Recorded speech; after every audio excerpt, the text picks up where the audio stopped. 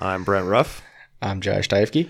This is the Hunt Trap Fish podcast. Today, we sat down with return guest David Sirk and Ben Mcdonald, who is the owner of On Point Guide Service. Ben is a steelhead guide. Fly fishing is pretty much the name of the game. We got into all things steelhead fishing and into the Pucker Street dam removal, what that means for the health of the Dowagiac River in the future. A little bit about the St. Joe and the 2017 flood. Also played Stump Tyfke again. I can't remember if you got stumped or not. But I mean, it was BS.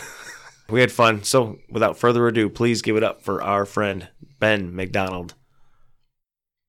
I screwed up. I should have plugged him in different. I would say, did you turn mine down or did you turn mine up? Did you fuck mine up? No, yours is actually good, which is convenient because you wanted to bring something up before we got going.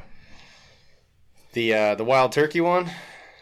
Go ahead. The Spurs. The floor is yours, sir. Yeah, so I'm not saying Chuck Gooding is wrong, but I want to open this up to comment from our listeners because I looked in the Michigan Spring Wild Turkey Digest, and according to them, you can age a turkey based off the spurs.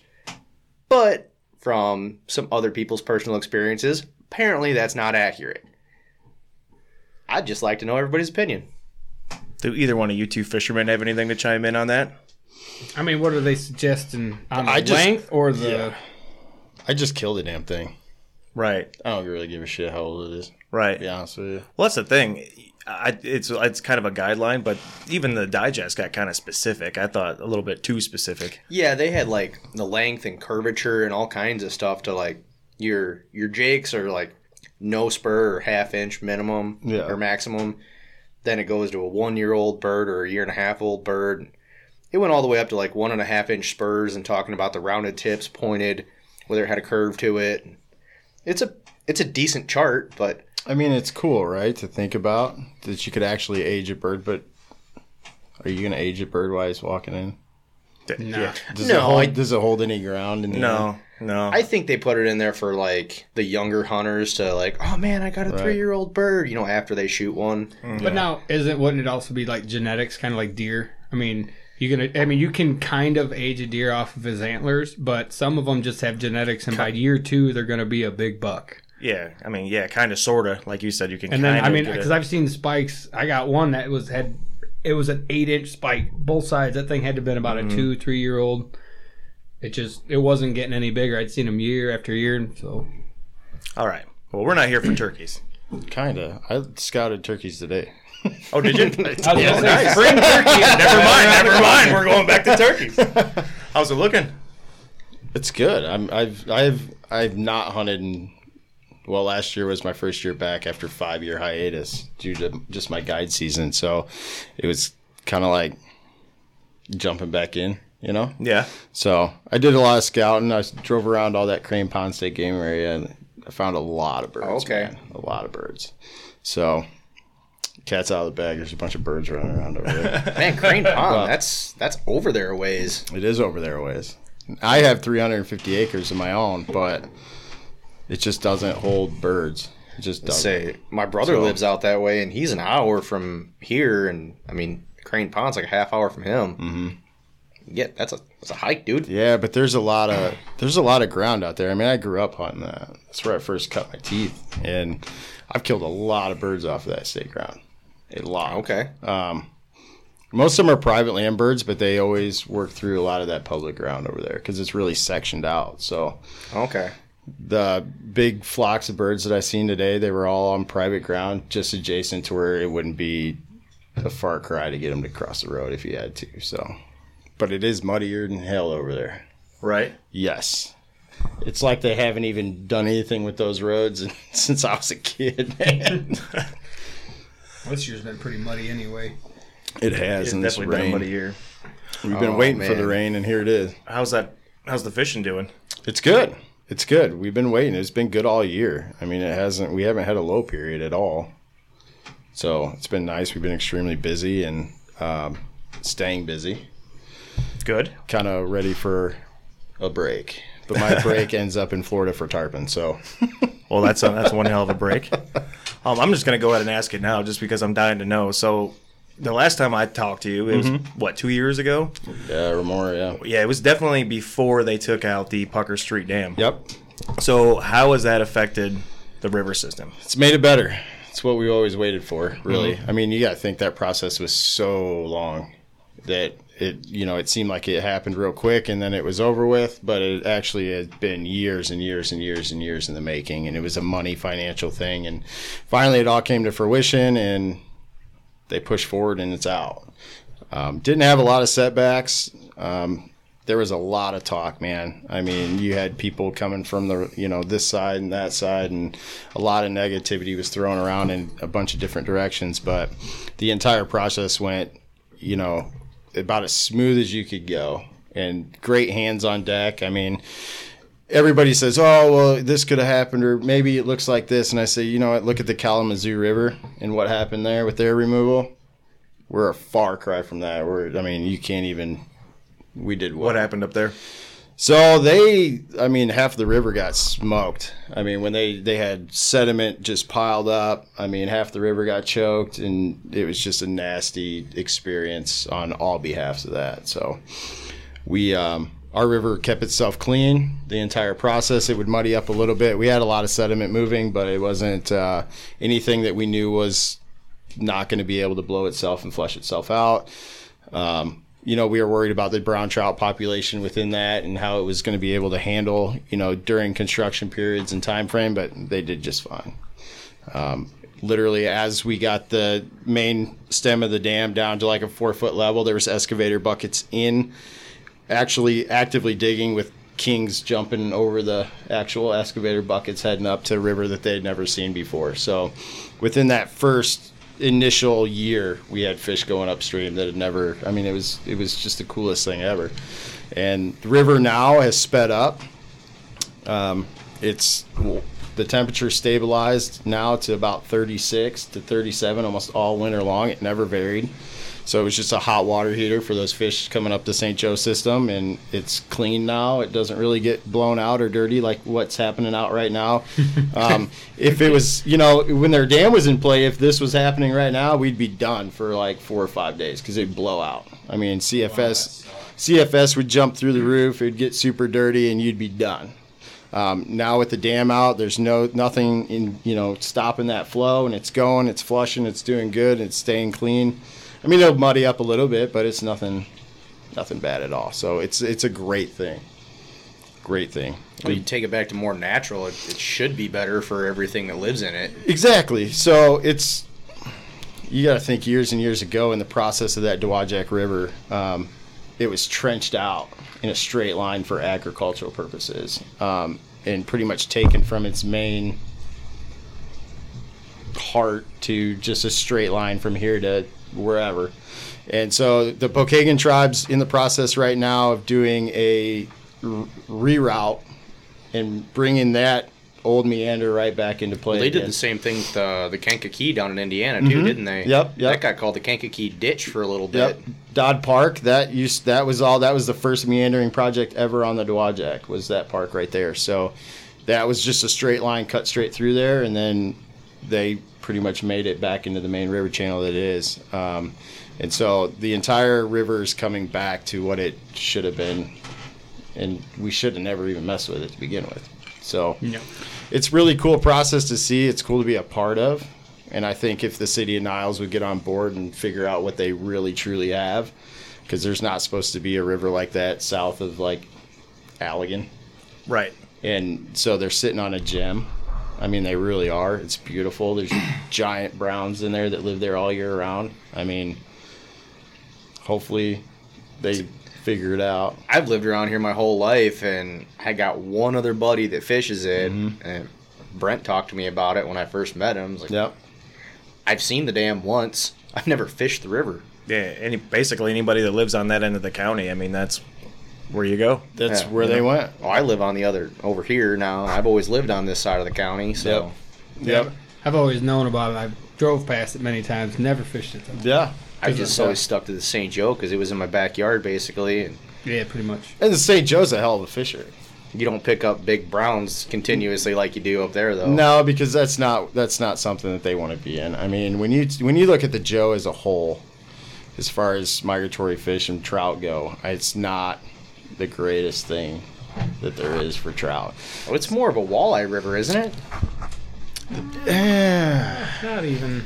To me, it's more like it goes through stages throughout the year, right? Okay. So the migratory route on the Joe, I think is, I want to say, and I could be completely wrong, I'm going to just throw a number, I think it's 60 river miles that is accessible for migratory trout. That would be like, the cutoff would be Twin Branch and I don't even know if it's Osceola or whatever, Mishawaka, we're going to call it Mishawaka.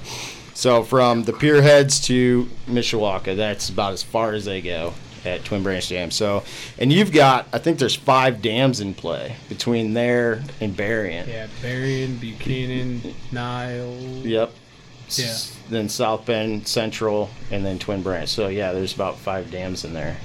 So when you look at that, that's just a giant water heater that happens. You know, those, you've got it to where rains like this, the Joe's going to be screwed up. It's going to get real high. It's going to get muddy. It's probably going to warm up a little bit. And sometimes it warms up too fast, which impedes a good river like the Dowagiac to pull fish. Lockjaw. Yeah, I mean, it doesn't work. So you get fish that sorry, come in I didn't mean to interrupt. What's a lockjaw? Usually fish come in when they have a big change in temperature or when they're coming in to spawn. They literally will not even open their jaw. It's usually more found like kings, we refer to it. And they'll come in. The rivers are so warm compared to Just the saying, lake. like they won't bite, basically? Yeah, I don't think they can physically open their mouth. Oh, really? Yeah, it's a temperature thing. I mean, these fish are temperature oriented, right? So, you know, a steelhead, anything over 60 degrees, he can do it, but he's not comfortable. He's not liking it. Yeah, he's not comfortable. So with the spring run, you look at our past springs and it's got real warm real quick. And these fish come in, they spawn in 24 hours, they turn around, they bolt. So this year, we're kind of like back to normal, quote unquote, and knock on wood. But it's cold. It's kind of just doing a slow, kind of steady rise in temperature. We're not moving a lot. We have a lot of fish still piling through. But you look at the Joe and it's almost like a ticking time bomb. You're like, if it gets warm, it's going to get warm quick. And even then, we noticed, probably the last 2 years, and I'm not sure what initially caused it. I'm pretty much blaming the dams, but we noticed the current has gone down, even though the water level's coming up. So I know, if the lake's rising, you're going to get a little back pressure from that. But absolutely, there's holes that I usually could back troll in, and now I can't. I can just shut my motor off and I'll just sit there. Like, the current's that bad. The holes are still there. Yeah. It's just so when you're talking about steelhead and that you're trying to find those seam lines are. Yep. So that was a big thing. I've talked to a few guides that do a bunch of swinging out on the Big River, and they said the same thing. They said, man, there's so much water that they could be anywhere. They're not really holding anywhere. They're just running straight through it because it's easy. Yeah, so then you got to travel a lot and go through holes and fly through the river. Yeah, and with gas prices the way they are, for us, it's not a lot. I mean, it's just you're wasting money at that point, and it's not fun at all. I mean, I'm right now at like $400 and something a week in fuel. So, damn. Yeah, you got to make that up somewhere. Yeah, especially if you're trolling all day trying to find fish. And we're running, float trips. So we do float trips down the Dowagiac, drift boat style stuff. So that kind of saves us there a little bit, but we still have tons of expenses, and we still got to drive there every day and then pick the trucks up, drive back up, and so forth and so on. So it still adds up. And then when we run our big boat for muskies or whatever, I mean, it's not fun. Not fun. And then when you think about guys that want to do big swing stuff on the Joe, I mean, you're putting miles down. And those outboards eat fuel. Right. There's no way around it. They eat fuel, especially when you're loaded with, 3 guys or 2 guys or whatever and fully equipped. I mean, you just burn fuel. So, also, the last time we talked, you were talking about the DNR started tagging fish. Yep. So they've got a lot of fish tagged right now, and now we're clipping, so we'll be able to actually really have a really good indication of what's wild and what's hatchery. We're seeing a lot of those fish now, a lot. So lucky for us in the Dowagiac, it's been pretty much all wild fish. Awesome. And a few clips here and there. but that's fine because once they spawn and do their thing, those smolts are, quote unquote, people are going to freak out about it, but they will be wild in the end. So, and they're just clipping that back fin, right? Yep, so the adipose fin gets clipped, and that's all it is. And that dictates pretty much whether it did come from the hatchery or it didn't come from the hatchery. So the steelhead, they have to smolt in our rivers for 2 years. Some of them stay and they just like it and they don't ever leave. We found that quite a bit in the Dowagiac system because it's really perfect for them to live there. So that's how you get your resident rainbow trout population in the end game. So talking with the DNR and sitting there and through these meetings, we figured that with the amount of summer runs that pile up and blast through that can survive that all summer long through the heat, and the smolts over the next few years of spawning with the new river and being able to have those cold water tributaries that are here and abundant on that river, that we will start to see an actual rainbow trout population resident start to come about. So like the steelhead that are coming up and spawning, they're going to like it so much they stay. Some of them will stay up, and the smolts will stay. So as they start to grow up, because they have to stay on our river system before they start migrating, it's about 2 years that they stay in the river. Okay. So you'll get some of those that make their migratory run back and go out into Lake Michigan and fulfill what they are classified as steelhead. And then you'll get some that are just like, screw this. Why would I leave? This is nice. You know what I mean? And next thing you know, they just live their entire lives there and quote unquote, there's your rainbow trout. So look at the PM. The PM's had some, and then a lot of those resident rainbows were pretty much steelhead at one point in time. When you say PM, you mean Pure Marquette? Pure Marquette, yep. It's a good river to look at and kind of balance what the Dowagiac system is and that river. It's not far off. Okay. Now, so I have no experience on the Dowagiac, but I've been up to the Pure Marquette a couple times. Mm-hmm. So it looks exactly the same. Really? Yes. I think I found a new fishing spot, Bert. No, it's good water. It is, and it's really fast now, so you got to watch out. So our speed increased. We did a 24-foot elevation change, roughly. So it's cooking. It's running about 5 to 6 miles an hour at full pour. Yeah. Wow. So what'd that do to the level below the dam? How much did that bring it up when they took the dam out? It didn't. None? Mm-mm. Really? Yeah.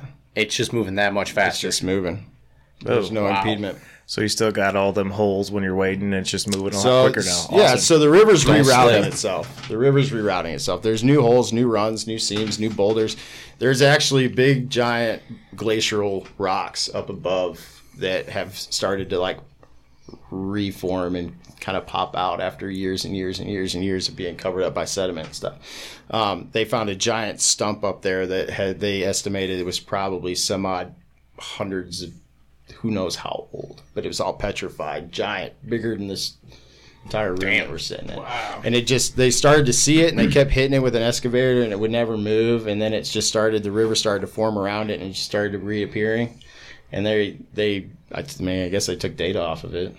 But yeah, so it's really cool. The river's literally coming back to life. And so the banks are kind of restabilizing. You can see it. It's all slow motion. But I mean, it's super cool, man. It really is. It's so awesome. I mean, there's been other people that talk about, taking dams out across the country and how much good it does. And, you can look into it a little bit, but like without seeing it in your backyard, like the Dowagiac, it's hard to know. I mean, how much of an impact we've never seen the Raw River before. Yep. Those dams have all been up since before we were even thought of. Yeah, that dam's been there for a hell of a long time. Oh, yeah, it's been there. I don't know the exact date because I'm a screwed up, even though I've heard it a million times. But it was sitting there not doing jack shit for a long time years. too. Yeah, for a long time. And then the whole thing was, they had talked multiple times. They're like, do we put X amount of money into, fixing it and putting it back into commission, and pretty much the state was like, no, we're taking that thing out because we're on a no dams thing right now. So luckily it worked out that way because I would hate to see that thing fire back up again. Is there any species that did not help at all? You mean like the fish removal. species? Yeah. We used to see a lot of bait fish. Well, I don't. They could be anything. They could have been log perch to sculpins to whatever. You would see a lot of, fry swimming in the little back eddies when the dam was in play. Those kind of disappeared. It's going to happen. I mean, you had sediment piling through there, X amount of days a week during the process. I mean, it kind of choked the river out down below. But I think a lot of them moved up. And got out of the system. Because it was a lot of fun going down to the dam, man. You throw in there in those little eddies and stuff. And catch bluegill, suckers, it was pretty walleye, amazing. So catfish. There was a giant, these meetings were filled with people, and they're like, okay, all we're doing is releasing these walleye and smallmouth to go upstream and annihilate our brown trout, etc., whatever.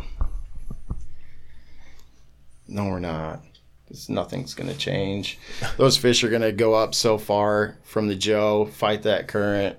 They're going to give up, not want to do it forever, and turn around and go right back. And you look at the PM's wide open.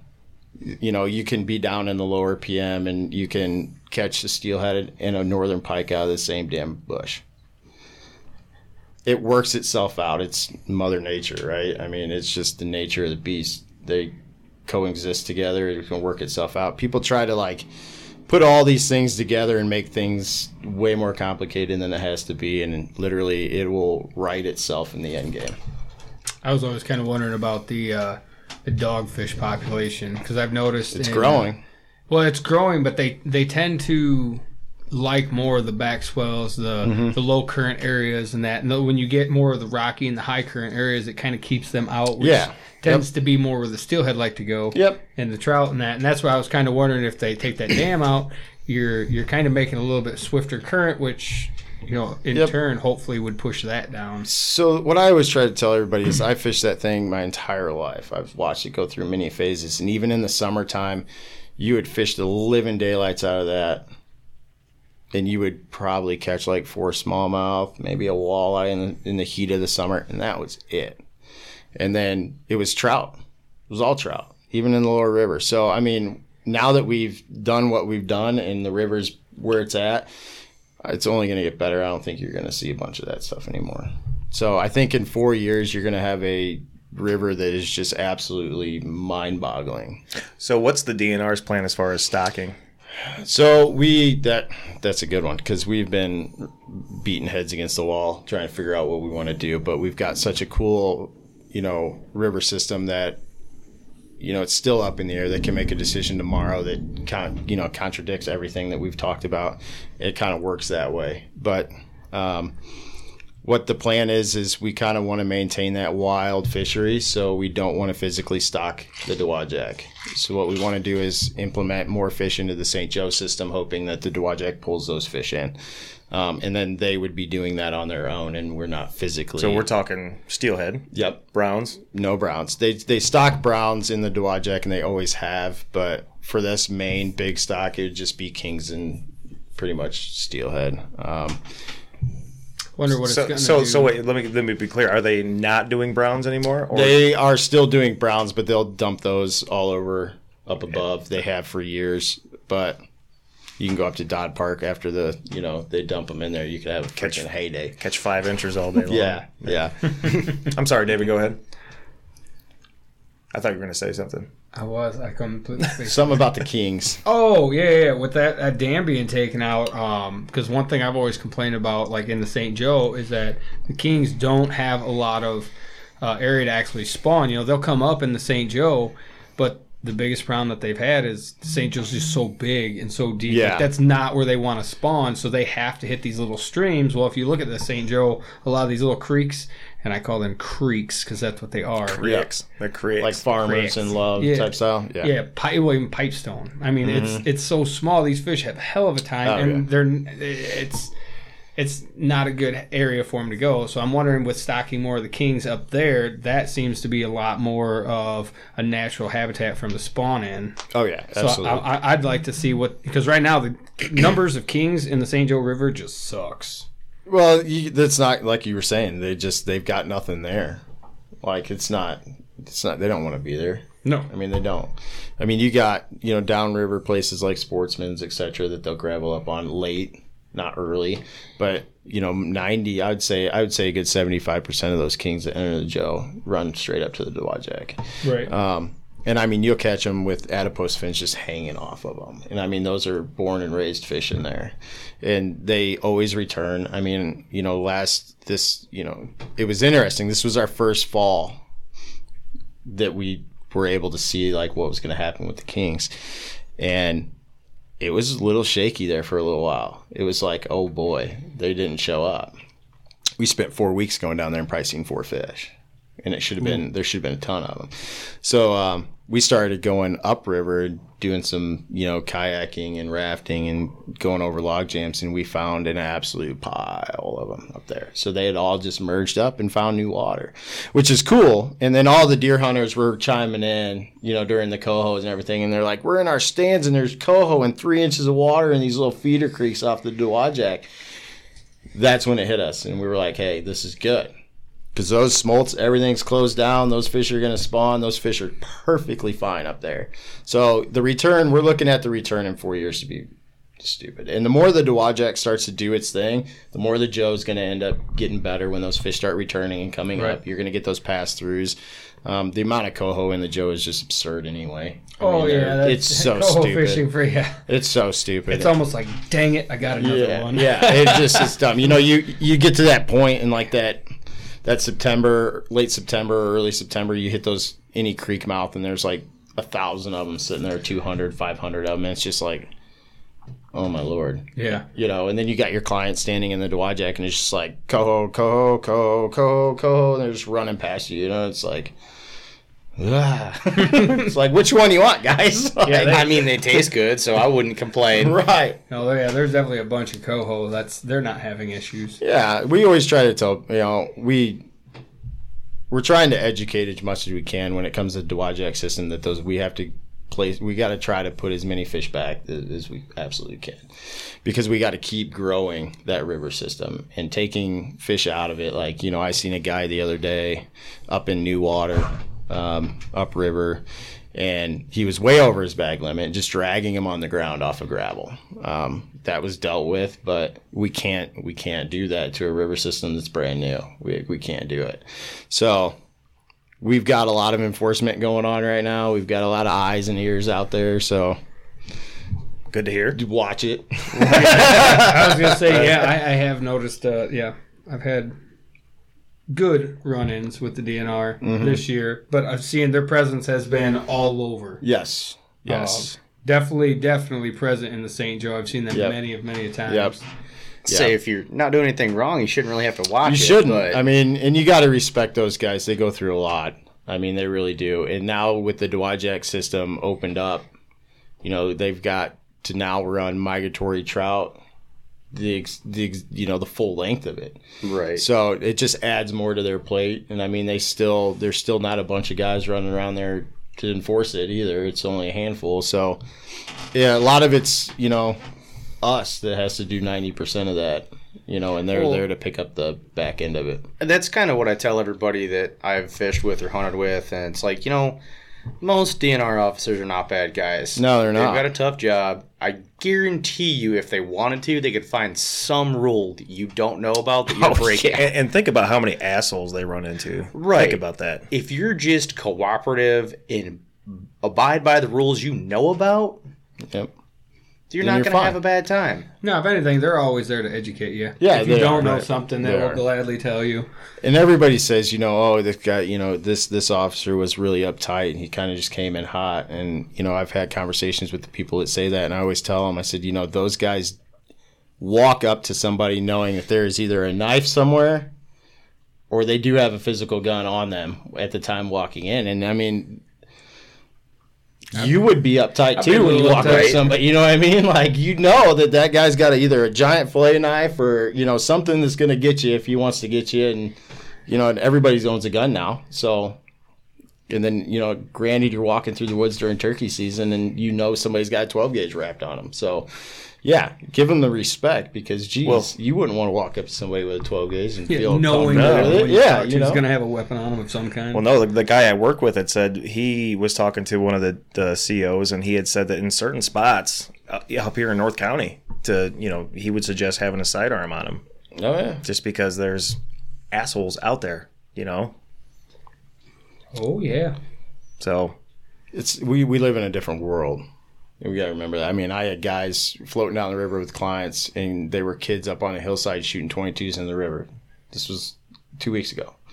And the 22 rounds were hitting the water and going and taking off. And you can hear them whistling through the trees. And as much as we yelled, nobody gave a shit.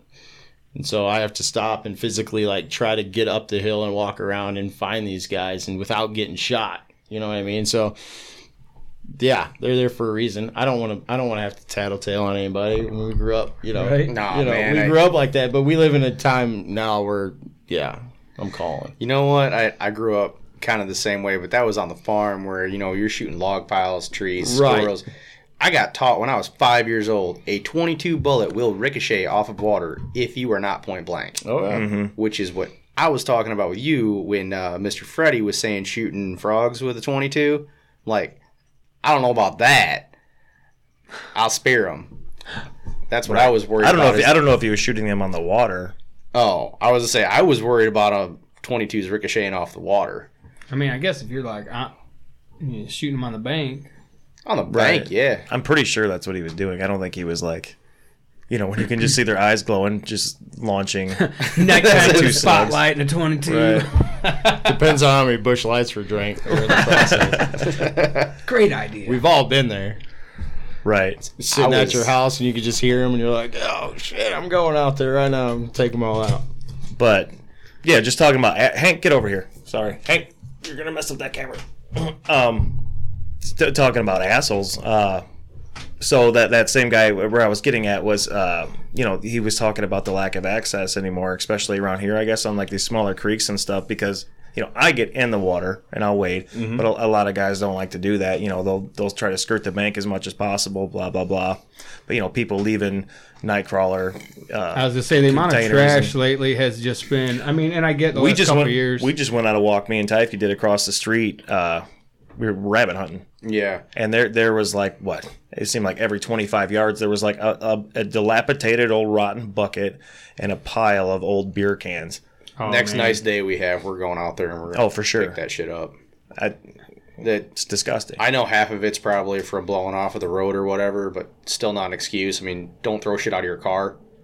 Right. Throw it away when you get to a gas station. Think about it if you're a farmer, and you got a creek running through your property. Somebody pulls off the road, gets off, and they fish it. It probably never used to be a problem until you start finding a shit ton of Nightcrawler cartons and, Well, a lot of beer stuff we cans. just started. Yeah. So then you just say nobody's allowed back there.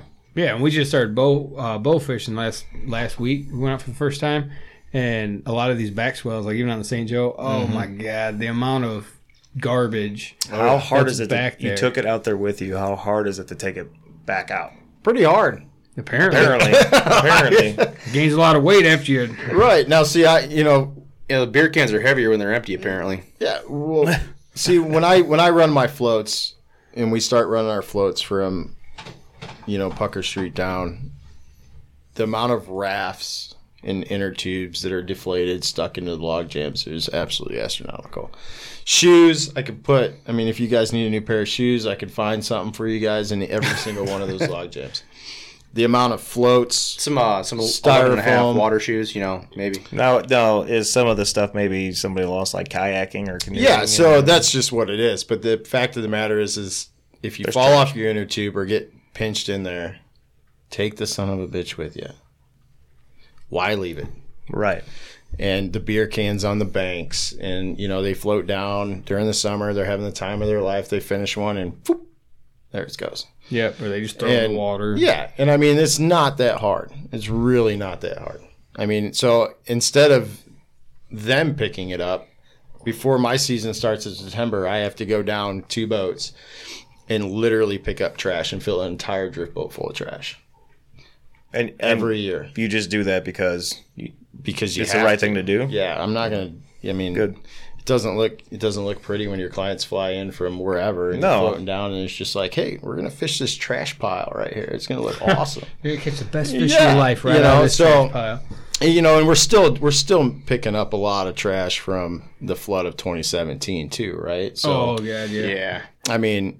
That campground at the lower section of the river just absolutely got smoked. I think I seen someone's front porch in the Dowagiac. There's a bunch of them. Yeah. Man. no. So- I was like, is that a raft? Oh no, that was someone's front porch that walked. So away. all those trailers in that trailer park that's down there, they all have big, giant wooden decks that they've just built, concrete blocks, whatever. I mean, they're not sunk in the ground. They're no, like sitting on and the they surface. cost they're full blown decks that you would put on your house. Yeah, it's $3,000 worth of lumber, and it's just floating down the river. Yep, and it all went and piled up on that old train trestle, and all over the place. There was RVs in there. There was, propane tanks. You might be sitting Small on a gold TVs. mine, man. There any good lumber down there still? There's a ton.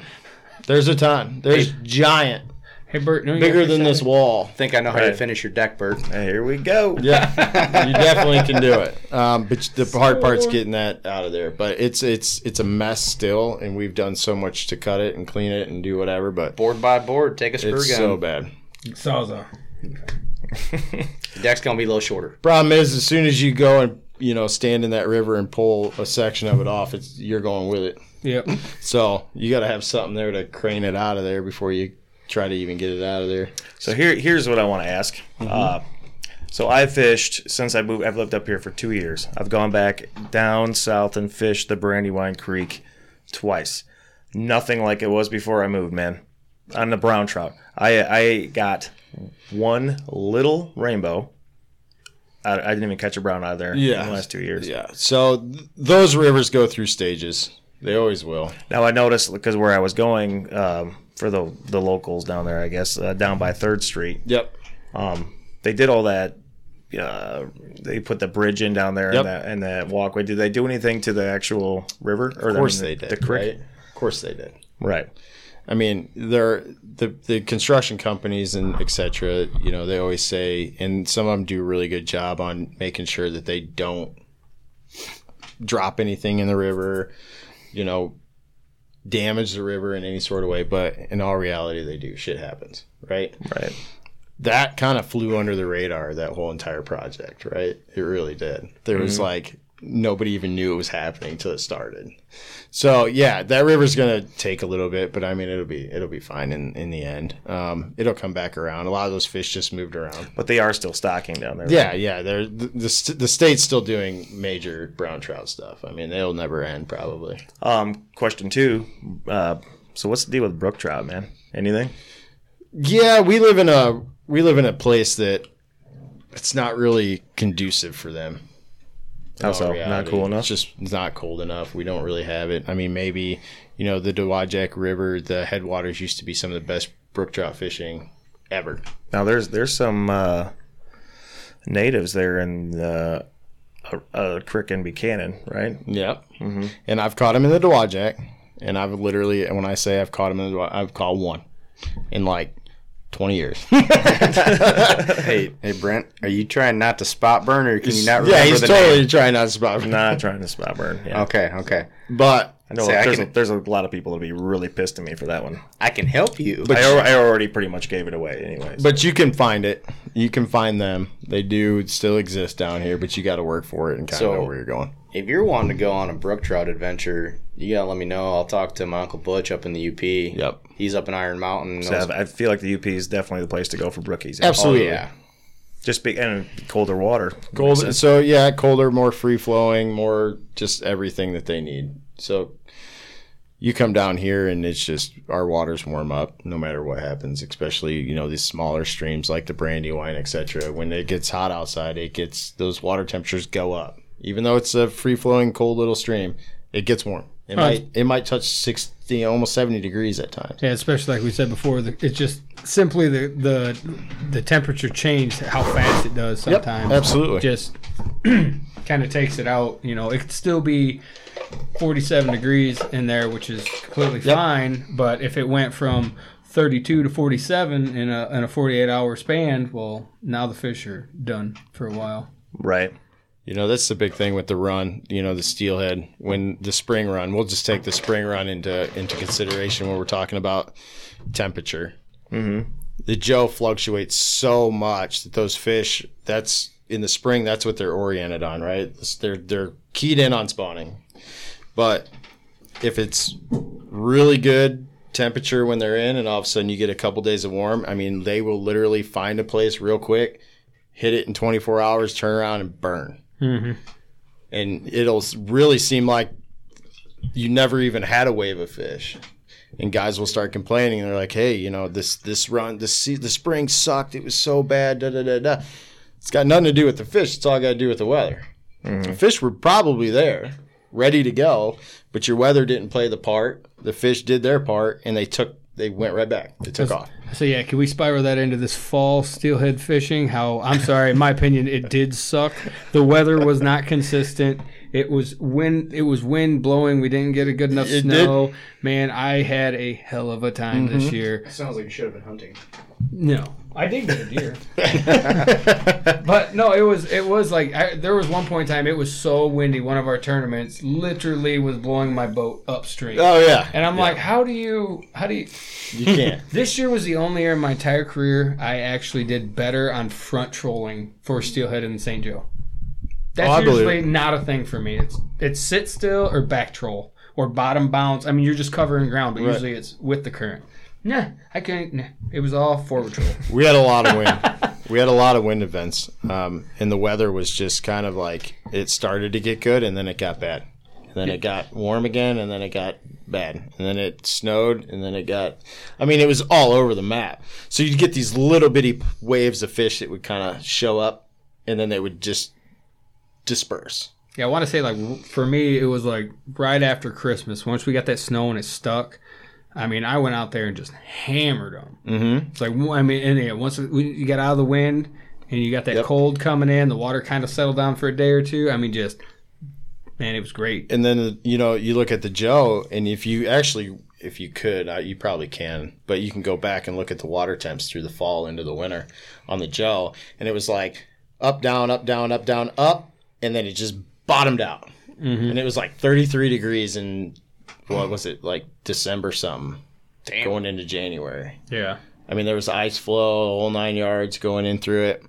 And I was kind of wondering what was going to happen. And then for us, from November all the way through where we're at now, it was a consistent flow of fish. Consistent. And that was huge for us in the, you know, going into with Matt and everybody, you know, in the DNR, just kind of keeping that going. We had steadied our water temperatures out via the dam removal, and the fish that were in the Joe were relating to that in major form because it was a hot water heater. So as the Joe was fluctuating coming in, they were finding stability. So they were coming in and they just kept piling in, and the fish were hot, and they never felt that kind of lag from being cold. Now, I will tell you, we fished a day that it was 8 degrees and the water was steaming and it was warm, and we had one nice buck jump. And as soon as he hit that cold ass air, he never jumped again. And it was kind of like, you know, he didn't really know what was happening, right? So we all got a kick out of it. We were like, okay, hey, these fish really have no idea what's going on the outside world because of our water temperatures kind of stabled out. And when the dam was in play, that would never happen. The water temperatures were super, you know, they would get cold. They would get cold because that top water above the dam would really get cold, and then it would just flush down. And those fish would be just super sluggish, and you wouldn't get the pulls of fish like what we did this year. So there's a giant dynamic in play. I think the Joe needs a little bit of, you know, looking forward in the future, I feel like the DNR and everybody involved needs to put a little bit more focus in on the Joe and try to change something somewhere. I think that I wish they would put a little bit more restrictions on the dams and how much they should let flow versus actually spin hydro, because I noticed it was like after we had that flood in 17, you know, and it was pretty much like holding back, and then it started all the way up. You know, the first dam's like, you know what, piss on you guys. Our water, you know, it's getting too much for us, so they just full bore opened their dam up, and it all just trickled down because you went from we didn't get that much rain to the whole South Bend wastewater's underwater in like a day, and it's like, well, we didn't get all that water. Where'd it come from? Well, the other dams said they were, you know, and then the same thing, the trailer park down there in Bering Springs. You were close, but it wasn't that bad. Right. Next thing you know, you got trailers floating down the river. Yeah, hell, down in Niles, they had people with, like, you could fish off your second-story balcony. And there was fish there. Yeah. because we were catching them. Right, they were like shoveling steelhead out of the skate park. Yeah, we were. Yeah.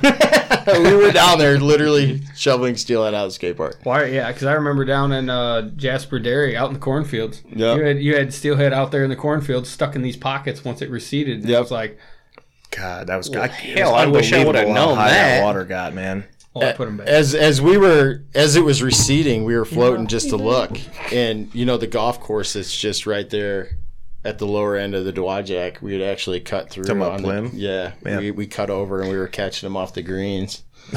Because they were just, when they were coming out of the main river channel and soaking over, getting out of everything. And, I mean, they were stacked in there. It was like the beginning of the spring run. Yeah, it's like they like that high current, but they don't, so they sit like right on the edge. So wherever Yep. that edge is, whether it be in a cornfield or in the ninth hole. Yeah, it was really interesting to watch all that, and it was pretty cool. That was crazy, though. It was That was nuts. an insane amount of water. It was nuts. I Well, missed I will all the say steelhead the, fishing on the golf course. I think we need to flood that again. I kind of want to do that. It was super cool. I'm not gonna lie, but David, that whole good job. flood wouldn't have happened if we had less dams on the St. Joe, and we didn't have a dam on the Dowagiac. Yeah, because it all started from the high up dam opening up Yeah. abruptly. It's just barriers. That's what it was. It's like abrupt opening all the way down. So you had this like surge that came down and just devastated the lowest part, which happens to be the Barron Springs down. I mean, everyone got a little bit hit, but Niles got hit hard. Niles got hit. Well, yeah, Buchanan, they thought that dam was gonna go. yeah, they thought it was going to bust away. Kind of didn't wish it would, right? Yeah, it would've- let's take one right out of this equation, and the river would. That's the sad part. Okay, we take one dam out of the equation, and it'd actually do a little bit better. You think that one creek out there is good now? Wait till you take that dam out, see what happens. Oh boy. Well, and that same thing with like the Buchanan Dam, where the Buchanan Dam is down. I don't know if you ever fished that stretch of river. Oh my God, it's terrible. Like there's some spots in there. It's like a lake. You can go out there and bobber fish. Yeah, I mean, There's no current. technically, I always call it reservoir. I mean, it's classified Above as Lake Chapin. Niles is like that too. But the problem that I'm noticing is because of that, it sits. So what it ends up doing in the summertime, It's hot. It makes a hot bath for the lower part for the St. Joe. So when I go out there in the summer, and depending on whatever I'm chasing, I mean, my water temps are way hotter than what you would think, which on the flip side, anything that comes in from the lake now goes from 50 foot down or whatever down. They find whatever water temp they want out in the lake. If they come up into that St. Joe, there's such a difference. It's not even funny. Get what you get up there. Yeah, we guide Chapin a lot. That's where we were at in the summertime. We run tons of carp on the fly. I mean, we book out our entire summer for that almost. So For what? carp. Carp fishing? Mm-hmm. It's giant in the fly fishing industry. It's huge. Carp fight like it out. Really? I have not done it, but I've been. I have It's amazing. never done this, and I'm intrigued by this. So if you've ever red fished or anything like that, we literally get up on flats, poling skiffs on big flats in the St. Joe system or some of the lakes around here, and they'll be tailing, getting crayfish or whatever out. And if you can present that fly right to them within that, we call it a paper plate zone on the top of their head, they'll rush forward, eat it, and spin off. And I mean, when you hook a steelhead or anything like that, and he'll kind of get that second where he's moving his head side to side and then take off. When you stick a carp, he's instantly gone, and he's not going to stop until you're literally playing tug of war. And people love that. It's so Exhilarating. yeah. They're like a runaway We used to diesel engine. we used to guide smallmouth, and that shit got old, man. I mean, it's cool. I love catching smallmouth. Yeah. I'm not a fan of it. So the thing of it is, They taste better than carp do. Not suckers. from a guide standpoint, you look at it, and we used to put two guys in the boat, do a float down the St. Joe, casting poppers, pop, 12-inch, 14, 12, 16, maybe 20 if you're lucky, but most of them are that damn big. Every piece of wood you hit's got a smallmouth on it. Shit gets old real quick. Yeah. Real quick. So, I like big fish. I'm a steelhead bum. I love tarpon, and I love shit that poles. And when I found I was out in Montana when I first got introduced to carp on the fly, and then I was like, In Montana is where you learned how to catch carp on the Montana is fly. where I learned how to catch carp on the fly. I'm not gonna lie. Like, I'm gonna have to get your number after this. We're definitely gonna go out because that sounds so fun. And once I found that out, and then being in the industry for so long, I watched it kind of become a thing, and I was like, now's my shot, right? So I started marketing it and putting it out there, and it just got flooded in the last 4 years, and it's pretty much all we do right now. So a lot of saltwater guys from the south come up, and that's what they do. So carp spook real easy. They're super finicky. It's very, very hard. Like all very dry hard. flies, I'm guessing? No. Nope. They will not come up and sip unless you actually have a cotton hatch or something like that. Huh. And at that point, if you're not really good at laying a dry fly down, they will not. I mean, you'll spook them instantly. They won't have anything to do with it. And even when we get a really good shot on them and it comes down, some of them will spook and blow out anyway. You'll have some that get super spooked over the line coming in. We have to position the boat with the sun and adjacent to the carp because we can get probably about 60 feet to 70 feet away from it. And if that fly line casts one shadow over the top of them, they bolt and they're gone. And they'll take every fish on the flat with them. And then you got to wait them out because they all got to come back in and then they're spooky. So it's a very technical game. But, water temperatures towards the end of our carp season get to about that 65 range. And the big females will come up on the flat. And, we had the opportunity to sight fish and catch 2 fish over 45 pounds out of the Lake Chapin. Holy damn. Giant I caught a 35 on rod and reel, not fly. Yep. And that thing took off. It was 8-pound line, so it took me actually 35, 40 minutes to get it in. Yeah, so with our carp, we fish a lot of 9-weights, 10-weight tarpon style stuff. I mean, because you're pulling on these fish. They just want to go for the wood. Dude, if they're by fucking wood, tanks. Yeah. They're beasts. Why would you want to catch a 12-inch smallmouth? It makes 0 sense in my mind. Now, you want to catch a fun smallmouth. 6-pounders up in Canada, man. That's a whole different ballgame. We're talking about Niles, Michigan, man. Up in Canada. Okay, go down to the pier heads and catch them off that. Right. That's old. Yeah. So I mean, I get it. I've caught a bunch of smallmouth that I would love to do it all day long, but we just don't have it here. You know what I mean? Right. We just don't. So I want to ask this real quick, just because I know that you doing what you do probably have heard. Hickory Creek brown trout stocking. I heard a rumor of somebody personally paying money to do that. It's possible, but you haven't heard anything. I haven't heard anything. I try to stay away from all that shit. Yeah. You know what I mean? I do enough to keep it on. You're more South County anyway, I know. Yeah, but I'm kind of all over the place. So, my territory is everywhere, really, technically, if I wanted to. But Right. I kind of stay within that Southwest Michigan corridor. I mean, if I got to run for muskies, I'm in the car and I'm driving. And, that just dictates kind of what I want to do when I want to do it to make that call. So steelhead are the same way. If this river were to shut off on me tomorrow, I'm jumping, loading the boats up, and we're gone. And we're going to go to the next best thing that we can fish that day. So, I try to stay within the loop on everything, but I try not to involve ourselves way too much because it's just it's not worth my time and effort, and I get irritated real quick with a lot of shit. So I just back off. It's just easier for me to get in my truck, turn the radio on, and not give a shit until I get there, and then it's go to work and then drive back up. Right. I mean, it's just easier that way. With our name growing and everybody kind of has the idea, it takes me literally, I have to block 40 minutes of my day out every single morning because my truck hits Bugger Street and any person that's in that parking lot, boom, right to us. How's the fishing? Terrible.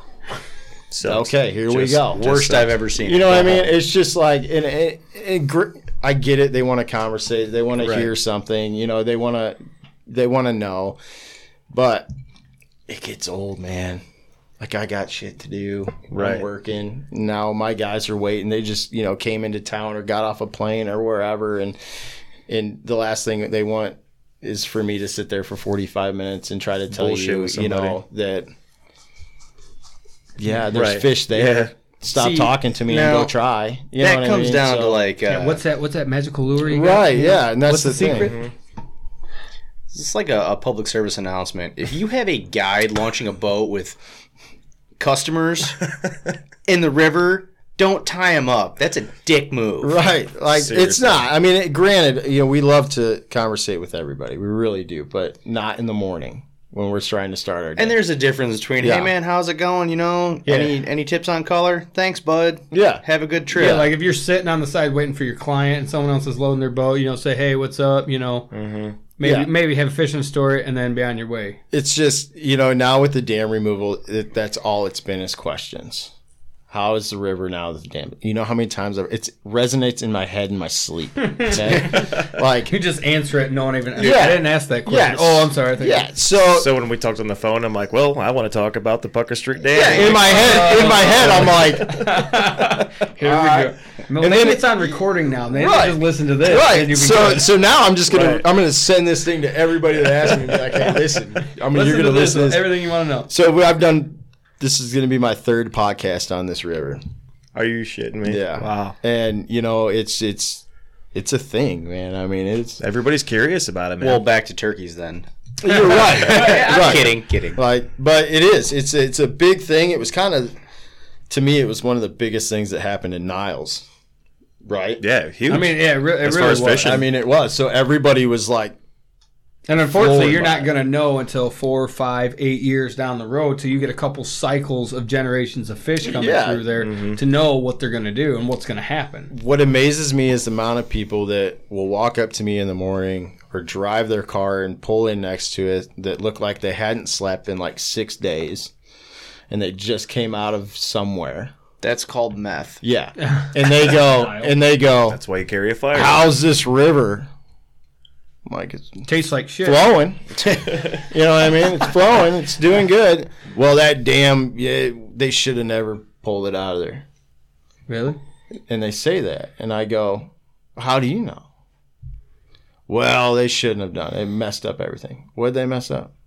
These people, if you don't have anything to back that up, Right. If you don't know what don't you're open your mouth. Okay, if They you- messed up their bluegill fishing beneath the dam, buddy. right. I would say actually that's a study that's been around for a while that they actually prove that dams will hinder trout and steelhead and salmon when it comes to spawning. Well, Yeah, they can't get up They the can't get fucking up the river. fucking Well, river. you know what I'm saying? Even if, they talk about like, oh, there's a fish ladder. Even with the fish ladder, putting that dam in, Oh, you yeah. have already changed the spawning and changed the amount of fish that will actually be habitable in that river. The big thing, I guess, is where I'm going with it is I don't understand why people are coming up and starting shit when there's no shit to be started. Conversation piece. Well, Throw them in the river. it's just- human nature, man. It seems like this is a Unfortunately. thing nowadays. If we did this, let's say 10 years ago, we wouldn't have this. People Everybody would be on poke board. until they get a reaction nowadays. But it seems like there's so much negativity that was related to this dam that it was mind-boggling. Well, it was a money pit, wasn't it? Mind-boggling. It was. But the amount of negativity from financial part, to there's people that work the river that Right. financially didn't want it gone. Well, and unfortunately, So- it's the generation that we live in. Yeah. If you would have added a dam there, you would have got the same amount, of, same negativity amount of as negativity. if you took it Yeah. out. So So- it's like, well, what was right, what was wrong? You're going to get the same outcome other than, how about let's do what's better for the natural resources around us. That's the dam always out. what's right. Right. So Always. I tell everybody this. I sat back and financially took a cut for almost 2 years. I mean, I made money doing other things, but my steelhead season was gone. My king season was gone. And I willingly sat back and took that financial cut, put, my kids and everything to the wayside financially. We took a giant hit. But the only reason that I was okay with that is because I had an idea what the future was going to lie, right? So instead of bitching about it, You just being gave me pissed goosebumps, off you about fucker. it, I implemented myself and involved myself in the entire process with the DNR, the city, the government, everybody. And nobody else did it. It was just me. Well, during that flood, with all that, all that debris and stuff, you put how many hours behind a chainsaw? I put $3,500 out of my pocket for a crane. And then I put, I don't know how many hours in on chainsaw work. And I mean, I still chainsaw all the time. I probably And not should just buy because it's your stock. livelihood, but because It's got to be done. yeah. Yeah, it's other people's lives, not just me and my clients going down there. I've dug so many people out of that river. It's not even funny. Well, I'll say this, big news. If anybody doesn't know, I'm having a kid, so awesome. Yeah, so that means a lot to me. Yeah. People like you doing stuff like that, so that my kid, when he grows up, Or listen to me she. saying he, Or she. We see where we're going for here. When they grow up. when said child grows up, it's going to be able to enjoy the same resources that we do, and it might even be better. It sounds like The big thing is getting those kids involved in that. huge, right? Yeah, because That's why access is such a huge problem. Do you know if the DNR is trying to do anything we about are. that? We are. It's going to take time. We still got a long way to go. But we do have grants out there. We've got plans out there. We've got a lot out there to make the river everything that everybody wants it to be, and it is going to happen. We just got to give it time, because I keep telling everybody, they want it done tomorrow, but we have migratory fish that run X amount of time out of the year, and by federal law, we can't touch anything in the river while those fish are in there. So that leaves a small window for everything on that river system to be done, usually summer. So they just have to plan it out and start moving forward. And, money's got to be there. So I will say Michigan DNR has done an awesome job at trying to get the youth involved. They do that free weekend now. Yep. Don't they have two of those? They do each year. Yep. Have two. But we have seen a decline in kids outside doing things. COVID was, I hate to say it was a really good thing for the outdoors. That and That boomed like crazy. It was a really good thing. There was a lot of bad to it, a lot of bad to COVID and the whole pandemic thing, but it really Like shutting down coho fishing. but it really boosted getting kids outside. And I had seen more people fishing than I'd ever have in my entire life. Now, something else to bring up in this area for those of you who have kids is I was talking to the Southwest Michigan Steelheaders this last spring or fall when we were doing some tournaments, and they informed me that they actually do a year-round tournament for kids. Oh, really? What Nice. you do is it's almost like from my understanding, I'm gonna look into it because I have 3 daughters that are super into fishing. Yep. It's kind of like the Master Angler Awards. Okay. So you sign up, and I don't, correct me if I'm wrong, but you don't have to be a member in order to do this tournament. I think you just have to sign up. It's a way to Yeah, that'd be kind of nice. getting members. That'd be nice if they did that. Cool. So you sign up, and then what you do is when you're obviously the child has to be the one to catch the fish. Right. So they catch a fish they're super proud of. You take measurements of it, you take pictures, and then you submit it to them. And at the end of the year, they have a banquet, and whoever caught the biggest fish out of that species, you get to come up. You get an award nice. for the year. cool, man. It's And stuff like that. It's something Yeah. to do, and like I said, there's no one tournament, but it's a huge part. And like I said, I had to do a lot of getting information on the Southwest Michigan Steelheaders this last year, and like I said, they actually do a lot when it comes to their own money stocking the rivers with steelhead and trout. Mm-hmm. They do a lot for lamprey eel removal, so it's definitely something for the youth. That was huge. That was another cool thing, bringing up the lamprey when we were doing some dredging. Not really with sediment dredging above the dam. There was massive ball sizeless table of chestnut lampreys just that were down in there, which is they're actually really they play their part. So the DNR said, we didn't realize that this was a thing in here. Yeah, But they just treated for them up here. But last now year. that we see them, the river system's way good. And I would have been like, hey, kill them all. But apparently it's a good thing. So you call them chestnut lampreys. Yeah, so you got different variants of lampreys. Yeah. So the one that I was familiar with, they always called it a sea lamprey, was the invasive one. Was that anything that was actually here, or was there another invasive lamprey? Outside my pay grade. Lamprey's a lamprey. I was gonna say, I've seen that's some what- big ones. Right. Like if you go to the Bering Springs Dam, I've caught 16, absolutely. 18 incher. Yeah. It's like, We have all these horror movies out and not one over a lamprey. Have you ever held one and looked at it down? oh my Yeah. God. Yeah. evil, man. Like, why Why is there not a horror movie with a giant lamprey? You know, some independent film with 2.3 stars that you just laugh your ass off at. It's like so bad. Tremors hydro version. Right. Jesus. Like if you hold it and look at it, it's just rows of teeth in a circle form. Yeah, it's disgusting. You know what I mean? It sets up perfect for a horror film. Oh yeah. Perfect for horror. No one will ever swim in the St. Joe ever again. Right. All right. Just because I know that you have got to get out of here. Oh no, we got time. Okay. Well, that being said, it's time for Stump Typekey this week. So, Ben, and for everybody that is not familiar, so what we've been doing is every episode we play a game called Stump Typekey, where try and make me look like an idiot. We try really hard. So it's impossible. Me or a guest comes up with 5 original questions about a certain topic. 10. No. Way over. You got 10? Awesome. Even better. Shit. It's an even number though, so that's a problem. I test well in small numbers. So unless you totally tank, we might have to come up with an 11th. Well, these are good, like informational ones, like all around. Right. So the game is that might not be great. I haven't steelhead fished in a while. Just like it sounds. So if Typekey guesses the majority right, then he is not stumped. If he does not, then Typekey is stumped, and I get to laugh at him and make fun of him. So this week, I told him it's about fishing, which having you two here, obviously it was going to be about steelhead. So I reached out to David and said, would you like to make the questions this week? So, David, why don't you start rolling out some questions? Let's start with 5 of them. If I get those 5 right, we'll stop right there. With an easy one. All right. I'm going to need a beer for this before we get started. All right. So I can have something to not answer the questions. Pass that down. More than welcome to whiskey, too. We got some ice in the glass for you. I almost was going to ask you, but then I'd be like, man, that's like gold tier Stump Typekey. How many eggs does a steelhead produce each year? That's actually the first question.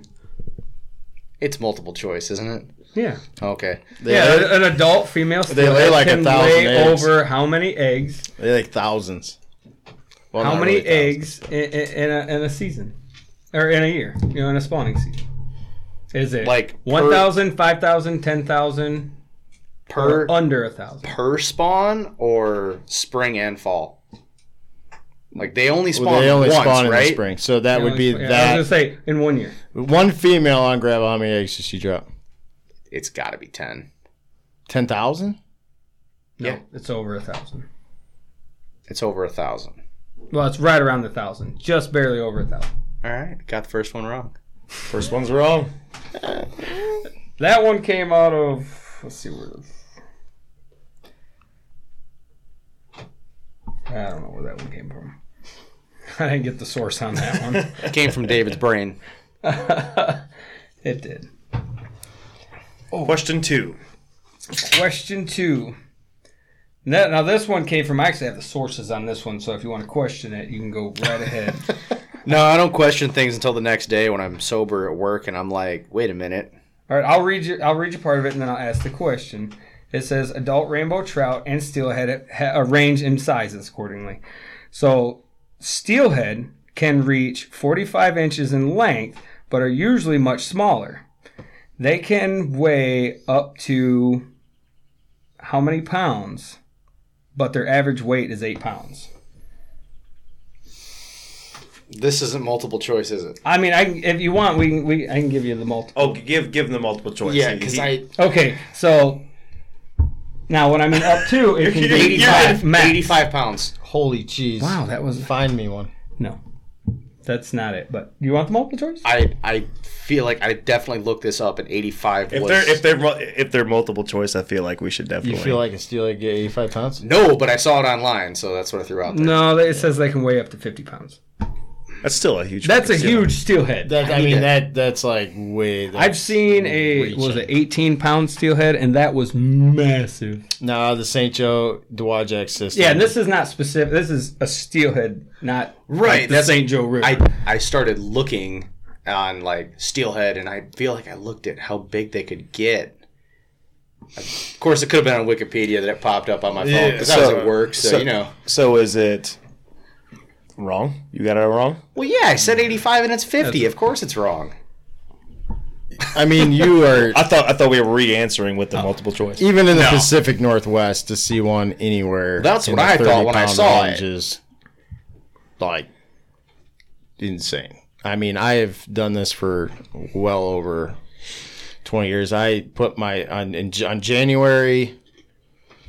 Was it January? It was like first couple weeks of January. I was lucky enough to put my 6th fish, steelhead, in this area over 20 pounds. I used to fish them quite heavy back in high school, and I only ever hooked one that was over 15. And that's a rarity to see them get that big. Yeah, I didn't land it, but it was. I mean, it took off, and it took 200 yards of line. Yeah. And just fucking, And see, and most of our fish that are in that class are not like 40-inch fish. They're usually like 37 or 38 inches, and they're girthy as all hell. So that's where they make it up. Fat fish. I'm gonna have it's to, all about the girth. I'm gonna have to figure out where I saw that number at, I want to know. because I was looking today at work, but Because I want to know if I they was have a at work, picture of so it. I mean, yeah, Photoshop. If you show me a picture of anything above 50 pounds, that's going to be awesome. There was no picture. It was just a number. I'm like, really? All right. See that on Facebook? No, somewhere on Google. Google. Somewhere on Google. Almighty Google. Bathroom at Connie's. All right, here, we'll do an easy one. True or false? That just says it's bigger than it looks. It's the curvature in the mirror.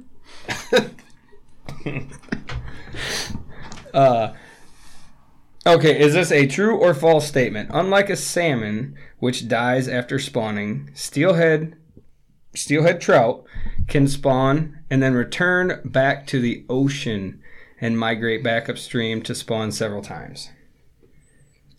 I've known that is true. Ding, ding, ding.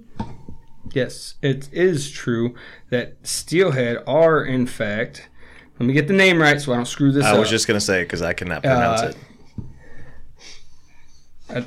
Adenoramus fish. Adronomous. There you go. Adronomous. He's got it. Adronomous fish, and they can go between. I did not know that till I looked that up today. By the way, I mean I knew they went out to the lake, but I didn't actually know that they could go in between the saltwater and freshwater. We're gonna pick on Hayden Samick from Meat Eater. It's adronomous, not adronomous, not andromynous. Andromynous. I have the audio here. Anadromous. There you go. That's why I get those words mixed up. I listen to too much Meat Eater shit. It's a problem. I'm working on it. Okay, we'll give you one more then. How many are we at? 4? That was 4. We are at 3. Tyfke's got one right. This is the first time I haven't started out strong. Ooh! This is another... You want another true and a false? Yes. I like 50-50. All right. Rainbow trout are not at risk of extinction.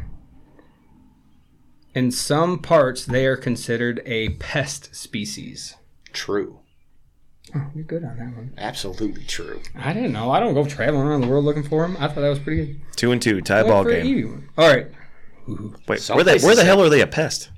That's what I don't know. Like to me, I was like, they're not native. They have bounties on them. Smallmouth in certain places are also Browns too.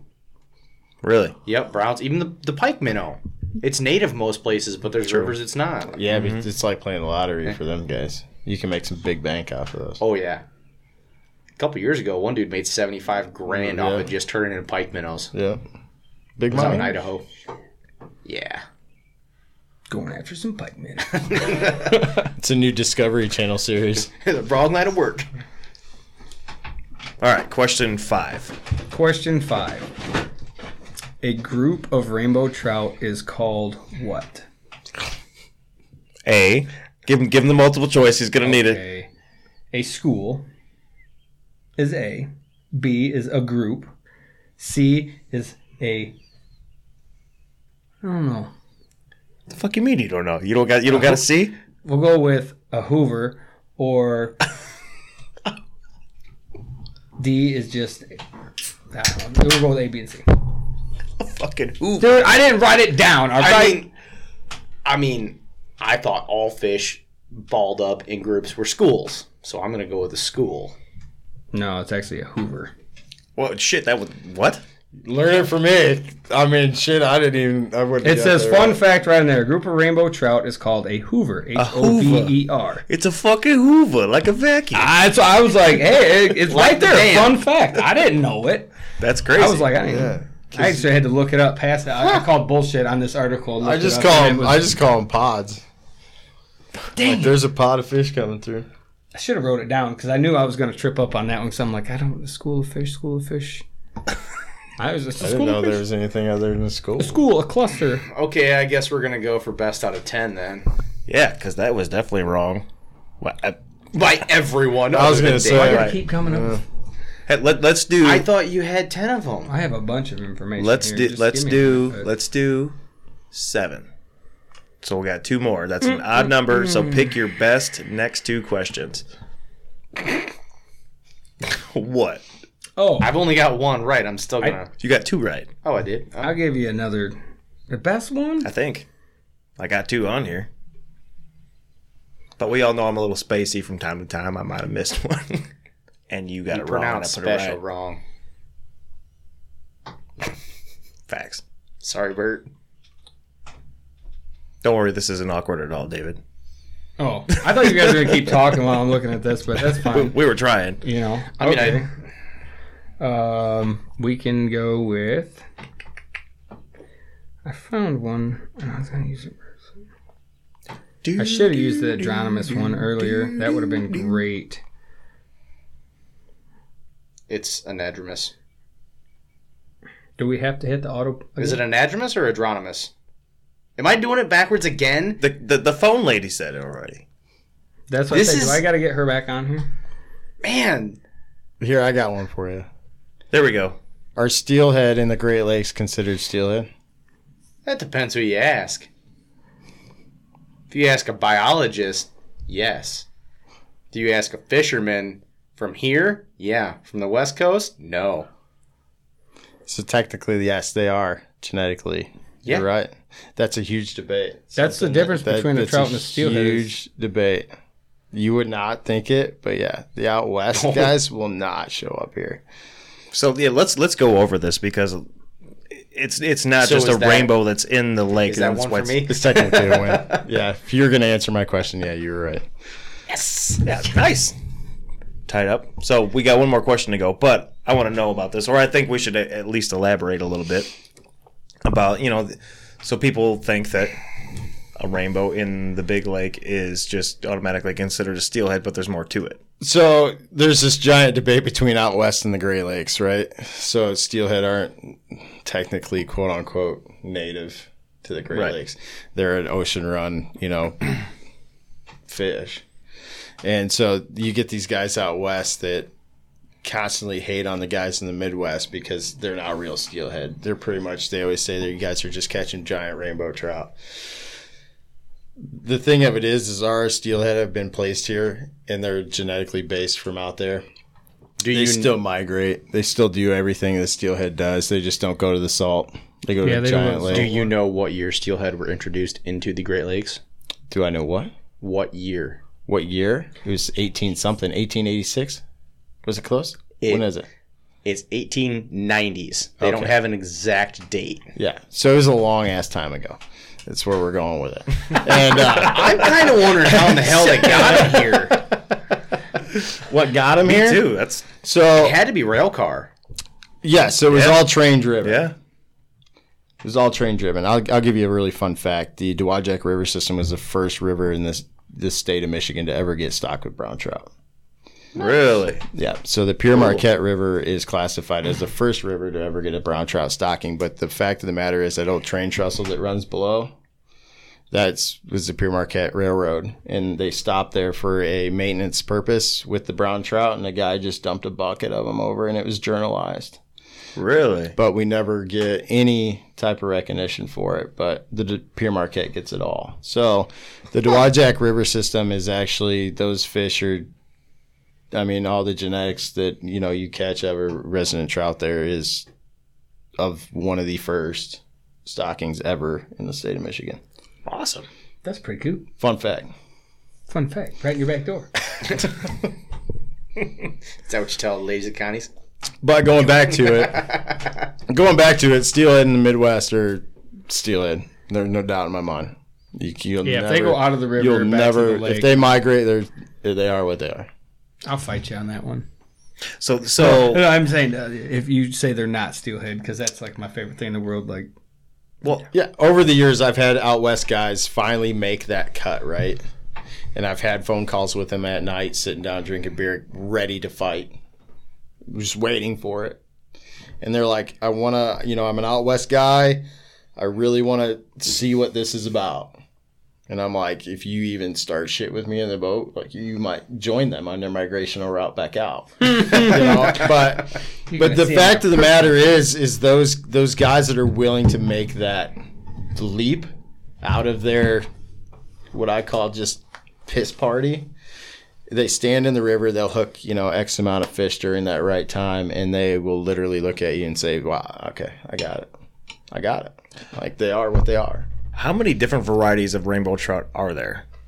Oh man, there's not too many. Rainbows are rainbows. Yeah, rainbows are rainbows. Well, what I mean is you have steelhead that Yep, everybody relates they're to. migratory rainbow trout, so they don't have spots below their lateral line. They grow big. They But migrate. like you got cutthroats out west that Yep. are basically a rainbow trout with a little red marking. Cutthroats are cutthroats. Yeah, I thought Yeah. that was a separate subspecies. See, I didn't know that. Yeah, cutthroats are cutthroats. They look really similar to a rainbow. Yeah, and they're super fragile. I mean, trout in general are super fragile. What's All right, so we'll take that out. So we Yeah, got steelhead and rainbows. Everybody just kind of lumps together or Or, thinks of as the what same about thing. the summer run scams?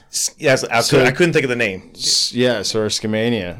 Those crazy crackheads. I love when they're like, "Oh yeah, we're going steelhead fishing in July." Yeah. So what I try to tell everybody, and I'm gonna make it super clear on here, is leave them alone in the summertime when they're in our rivers if you can, unless they're up in a tributary that can support them. Because as soon as you hook them, they're dead. Yo, heart Instantly. attack. Instantly. Heart attack. They hemorrhage, they stress, they're dead. So what's the history on Skamania? Because if I remember right, wasn't there some interesting history with that? So they were made. We didn't have a summer fishery for the Great Lakes. That's the reason why they were ever introduced. Because they're a hybrid, right? No, they come out of they're Skamania Washington. Yeah, they're Washington strain fish. Summer run steelhead is A there. lot of people think they're a hybrid. That Yeah. Skamania River is Yeah, how many they're- thousands of miles yeah, they're long? just- There is a big difference strain. though. You can catch, and I have caught a scam in the middle of, I think it was like December. And you play one of those up against the steelhead. Yeah, you know the difference. There's a huge difference. Yeah, I mean an absolute huge But difference. I've heard they're a blast to catch, right? Yeah, Oh, yeah. dude, they'll Yeah. jump like they're acrobatic. They'll they jump are- 6-8 foot out of the water like nothing. They're ridiculous. There is a difference in them. So they were brought to us. They were put into the Great Lakes as a summer, something for people to do in the summer, right? They were like another thing to do in the summertime. They never in a million years thought they were going to take off up our rivers and do what they do, but they did, and therefore it was like, holy shit, here we go. So that's pretty much what happened. They were just introduced here for a summer fishery on the Great Lakes. They ended up just taking off into our river systems because that's what they do. Which the fact that they can even run up the river in July is, I mean, that's a badass fish on itself because it's like 70, 80 degrees. Yeah, and they can do it fine, but as soon as you put them under stress, they're done. Oh, yeah. Done. Because they go ape shit and kill Now, themselves. what's the fish in the big lake that everybody calls it? Is it lake trout that's actually a splake? No, Or is it coho? That's No, but splake is a splake. cross. Yeah. That's a cross between lake trout and brookies, right? Now, if I remember right, they just stay in the lakes. Yeah, They don't do And much they're not. other than You're that. not going to find a splake down here. No? No way. So that cross, is that a lake trout and a brook trout? Yeah, So that's a splake. Lake Yes. trout, brook trout. lake trout, brook trout. Okay. Trying to find a picture. I got pictures Fine. of scales. We're gonna play Stump Bert. Not real hard, apparently. So here's a scam. You'll see the difference in it. A scam has a very dark blue See how top. Bullet, Built bullet nose, real Bullet, long, thin, bullet. Yeah. They're so much fun, man. They are. They're a blast. And then you go to. But yeah, they normally have a pretty dark top. Then you go half. to just our steel. Oh yeah, it's like a gunmetal blue, See the gunmetal difference? gray. Oh yeah. Complete difference. 100% complete difference. So, I mean, you got your hen, you're just your natural hen. Hold it out farther, why don't you? Way to call them out. And then you got your scam. Yep. Bullet Longer, nose out. cylindrical. Yeah, I mean, they are what they are. And they usually have a lot bigger. Well, all the dots are a little bit different, but scams usually, when they start getting those dots, they come in bigger, more defined. You know them when you see them. Okay. You can't. They'll chrome back up, towards this time of year and drop back and feed on eggs, and then they're gone. So the that whole you hook them in the summer and you kill them thing. I called the dude out on that when I was 15, 16 down on the pier. Yeah. And he was just down there fishing Skamani for fun. I'm like, why don't you take home? Was he on the pier? Yeah. On the pier is fine. Well, within reason, you can't just dump them back in. You can't just throw them back in. Them. Yeah. Right. No, But some of them, though, I've had very hard fighting ones. You'll know they'll fight, and then all of a sudden it's dead weight. Yeah, and then you're reeling it in, and they come in on their side they're dead. They had a heart attack. They're done. They're done. They're toast. So they stress and they hemorrhage out, and it's the end of it. He was pulling them in, and regardless of whatever, he was from Chicago. He was, if I want fish, I'll go buy it in the store. What the farm raised nasty shit? There's a bunch of videos if you want to watch about. Yeah, Patagonia put one out called Artificial about stocking fish into rivers, and then there's a giant film that I can't remember who did it, but it was about all the farm raised salmon and stuff carrying these diseases in the pens, and as the migrating fish would go underneath them, they would get diseased as they ran past, and then it demolished his rivers in the end. And they would go to stores and actually take these fillets and do studies on them, and they actually carried the disease all the way through. Jeez. Yeah. So that's why there's that big, huge pen raise thing going on right now out west. It might not be as big as it was, but they're still combating it a little bit. Oh, and that. Speaking of scams, all right, fun thing to do in the summer. That's why they brought them in. You go down in June. You go down to the piers, out to the lake, and you can fish for these. Now, you can do natural LY to catch them. You can do spoons. Or another one is shrimp. Now, do you know why they will eat the hell out of shrimp? The color? No. I learned this. Smell? When they're... Smells like your ex? Well... Reminds him of past times. Sorry. Sore subject, guys. No, it's actually... A lot of scams are going to be, planted fish. And when they actually bring them up, they feed them with shrimp pellets. So when they smell shrimp, it actually will trigger feed time. Yeah, it's all genetic. It's just planted. It's in their head. Yep. So that's why, once again, fun thing to do with the kids, go down to the pier, throw a shrimp on a bobber. That's literally all you have to do, and just sit and enjoy the sun until one of them things screams off. It's a little bit of a different rig. Set your drag really, really light. Yeah, because the rig I'm thinking of when people were down at the pier fishing with shrimp was a lot more complicated than just throwing out a bobber. It's a bobber, but it's a bobber with a 2-ounce pyramid plate too. Right. Essentially, what you end up doing is you're going to run a main line. Your main line's going to have a 2-ounce sinker on it, and you're going to cast that thing out there, and then you're going to clip on your bobber and just send her out on the main line. So you'll watch; they'll just float. And when one grabs it, it allows it to run, because scams will actually, as they're running, that's when they will eat and swallow it. So if you try to set the hook on one right away, at least down by the pier, you're going to pull it right out of their mouth. Mm-hmm. Or you're going to get a nose hook or something like that, and it's easier for them to shake it.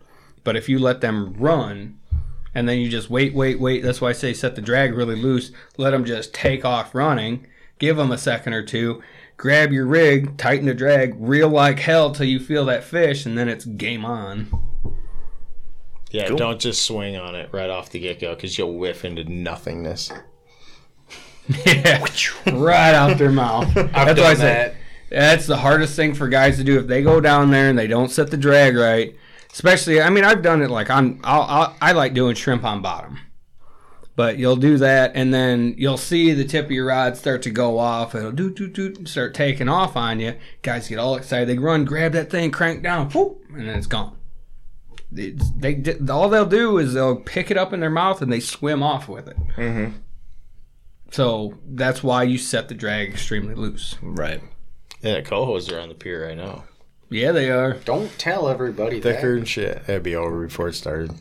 So by the time this drops, they'll probably already be gone. So, yeah. So, Ready for last one? But yeah, oh shit, that's right. We got one more question to do. Yeah, we can't leave it 50-50. No, You'll get this one, Dave. Yes. I promise. you sounded like you had her queued up. As I freeze and chill. No, it's like calling a timeout right before the play, you know? Right. Gets them all revved up. Ice them. Yeah. All right. The largest trout ever caught was estimated to be how many years old? Give him some multiple choice. Let him have a chance. Okay, well, I'll read earlier. The average age for a trout is 4 to 6 years. Okay, well, the average age of a duck is 2 to 3 years. But Get closer to your microphone. The average age of a duck is 2 to 3 years, but they have them clocked at like 23. So, average don't mean shit. Well, these are also wild. Not farm. That was wild. Oh, well, my bad. Well, take your bet. You want me to give you multiple choice? Yeah. I mean, it would be nice. Is it 7 years, 10 years, 11 years, or 16 years? I'm going to say 16. Is 11 years. I'm sure there's a 16-year-old trout somewhere out there. Bah, stumped. Fucking know. stumped. All right. So, What species trout was that? I'm assuming rainbow trout. Because that's what this whole article is about, the difference between rainbows and steelhead. And it specifically says in that article, the difference between a rainbow and a steelhead is the difference of going out into bigger body of water, leaving the streams. Yeah, I knew that. Well, how about your I comment don't know earlier? about records, though. It was about the comment earlier that, differentiate between the two. Yeah. These guys out west, though, they're just finicky about that. Yeah, they believe it has to go and be in salt water. It's like, yeah, well, I'll put salt on it before I eat it. that's their whole argument is because it's saltwater and freshwater. Yeah, that's Well, exactly I mean, it. at that point in time, it'd be like saying the kings around here aren't real kings because they don't go out to the ocean. Yeah, same concept. It's they stay out into 75 to 80 to 100 foot of water or more. They go wherever the temps where they want to be, and they stay out there. And then actually, in that same article, they were saying steelhead they can stay up into the river for 2 years from being born till they'll stay 2 years up in the river, and then they will go out and spend 2 to 3 years back out in the lake before they come back in the river. So we got elk in Michigan that some people shoot in cornfields, but they're still elk just because they're not in a damn mountain. Same shit. That's ridiculous. People just look for something to argue about, Yeah. right? Yeah, Right. our salmon I think we aren't started this salmon. And it's a one-upping thing. That's Said, what it is. Our salmon aren't salmon because they're not in the ocean. They're not in Right. salt water. I mean, the only thing I would want to see is like, okay, is there a huge difference between ocean to stream steelhead versus Lake Michigan to stream steelhead in size? Well, it can't be because we pulled from that, right? Size is a little bit different. So you do get Taste. size. I've fished Pacific Northwest a handful of times, caught a lot of saltwater steelhead or steelhead. And yes, there is a little bit of a difference size, length, color-wise, but in all, the Great Lakes fish, to me, fight a whole lot harder. Oh, and that was one of the reasons I chase them every year is because I have not found around this area a fish that will just give you more of a battle than a steelhead. Like, they're not going to die on you. Granted, they're not hogs. They're not going to be like a carp or a king where they just hit a direction and take off running. You can have your differences, but in my opinion, I was going to point out the carp. There's I just actually... said, but steelhead have, in my opinion, the best head shake, the best runs, the best acrobatics that you're going to get. And especially if you get one of these in, something like the Dowagiac River, it's a little bit smaller. I mean, that's a hell of a fight trying to keep them out of log jams and down. They're the fastest freshwater fish in the world. Yeah. That's 24 feet per second on takeoff. There's a reason we use big rods and the tackle that you do, because this fish literally can be in a full dead run and then change direction on you, and you will think that you broke a line or lost it. No, it just changed directions and is running at the boat trying to create slack to get the hell off your line. Yeah, steelhead are pretty cool. I mean, they are.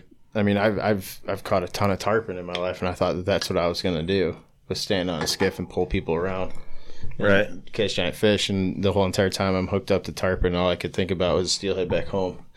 But they are at 24 feet per second on a takeoff rate. You never know what they're going to do. You know, eyesight of a turkey, and they smell 2 times better than a German Shepherd, and that's underwater. I mean, they are the epitome of a badass fish.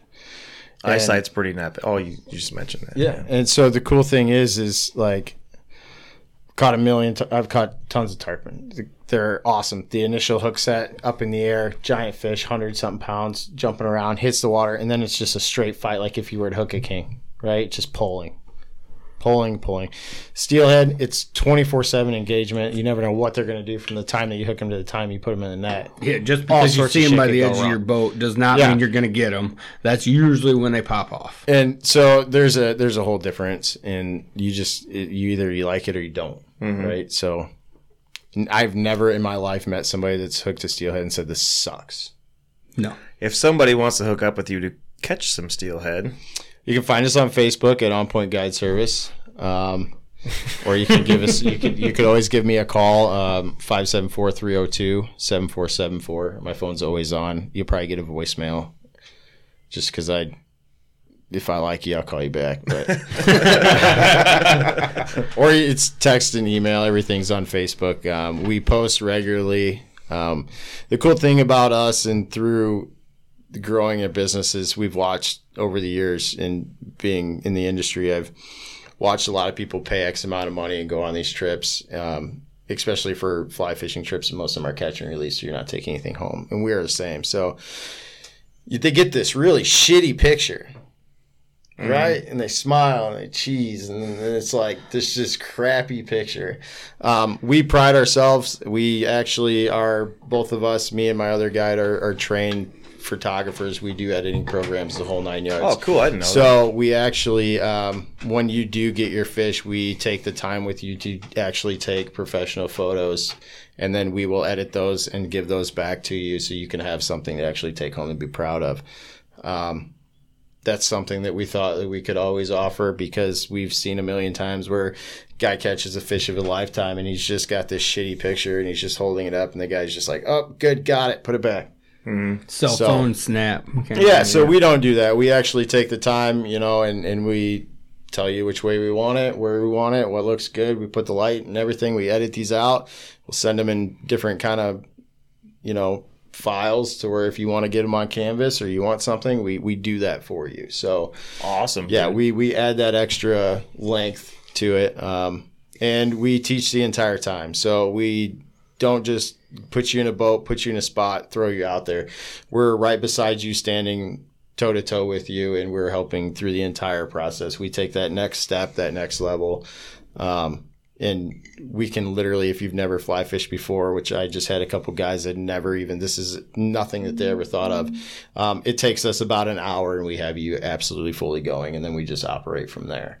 As long as you're willing to listen, we can really build you to that next step and that next level. And we don't double book. We never short strike. So we don't do half days or none of that bullshit. We book our day out to you. If we're catching fish and having fun, you're not paying anymore. We're going to be out there with you, because that's what we like to do. So, if the guy's like, hey, I got to be done at 1, you're still paying the same price. We might just start earlier.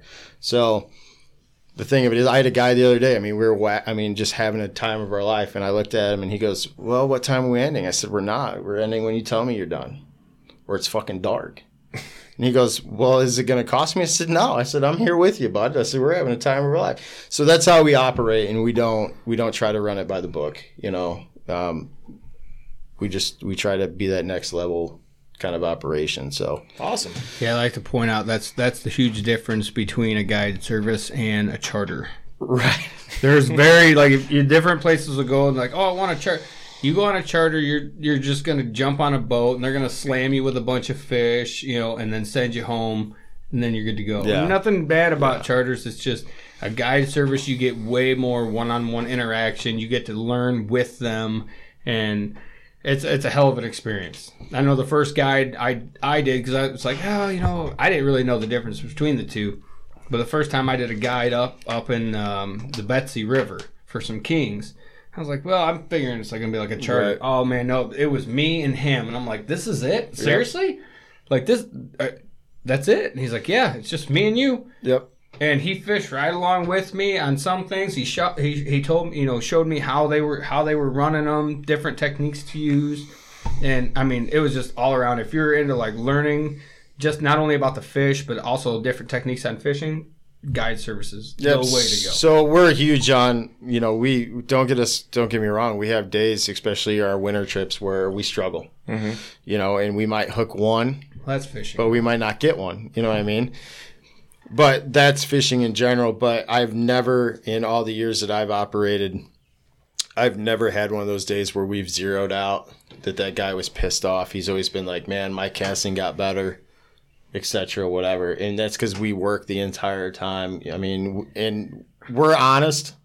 So if you talk with us on the phone, we will talk you out of it. And, we're not in it for money. I have numerous phone calls that I call people and I tell them, I said, hey, man, listen, it sucks right now. I know you got a date coming up, but listen, I'm not taking your money. Don't show up here.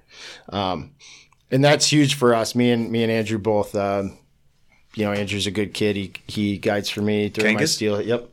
Guides for me during my steelhead season. And he goes out and guides for Kelly Gallup. Is he still tying flies? Yep, he still is. Yeah, I've got him down a little bit. I'm like, hey, you got to ease up on that. You can't be selling that stuff. So because you tie your own flies too. Yeah, so we tie and operate we do everything. I have awesome companies that have endorsed me throughout the years, and we stay in top of the field as far as products go, and we've been blessed. I've been blessed for that, and Andrew's, he gets the same kind of whatever I have, he can have too. So. We've been blessed with that, but yeah, we tie everything. I mean, we don't half-ass anything when it comes to our work. So that's my livelihood. It's his now. He decided to make that choice in life, and we sat and talked about it and had numerous meetings about it. And I gave him the opportunity to show him, prove himself. He's still got a ways to go, but we've started filling his books this year, and so this might be a conversation for off camera. But is he back from Montana full time now? Nope. So he will be back. He'll be here through my steelhead season, and then he goes back in May to Montana, and he'll work for Kelly Gallup at the slide-in on the Madison, guiding trout, and then he'll come back. And he'll be here for steelhead season. So yeah, I was hoping to hook up with him when we were in Montana last spring, but he was down by Bozeman, and we were over on the other side of the state. So Trouty, dude. I mean, he's such a good kid. He is. I remember I sat with him. I said, "Are you sure this is what you want to do?" Like, it looks nice because where I'm at, but you don't know where the hell I've been. You know what I mean? Like, I've lived the guide life, living on couches in the middle of nowhere. You know what I mean? And looking at your bank account going, oh, shit.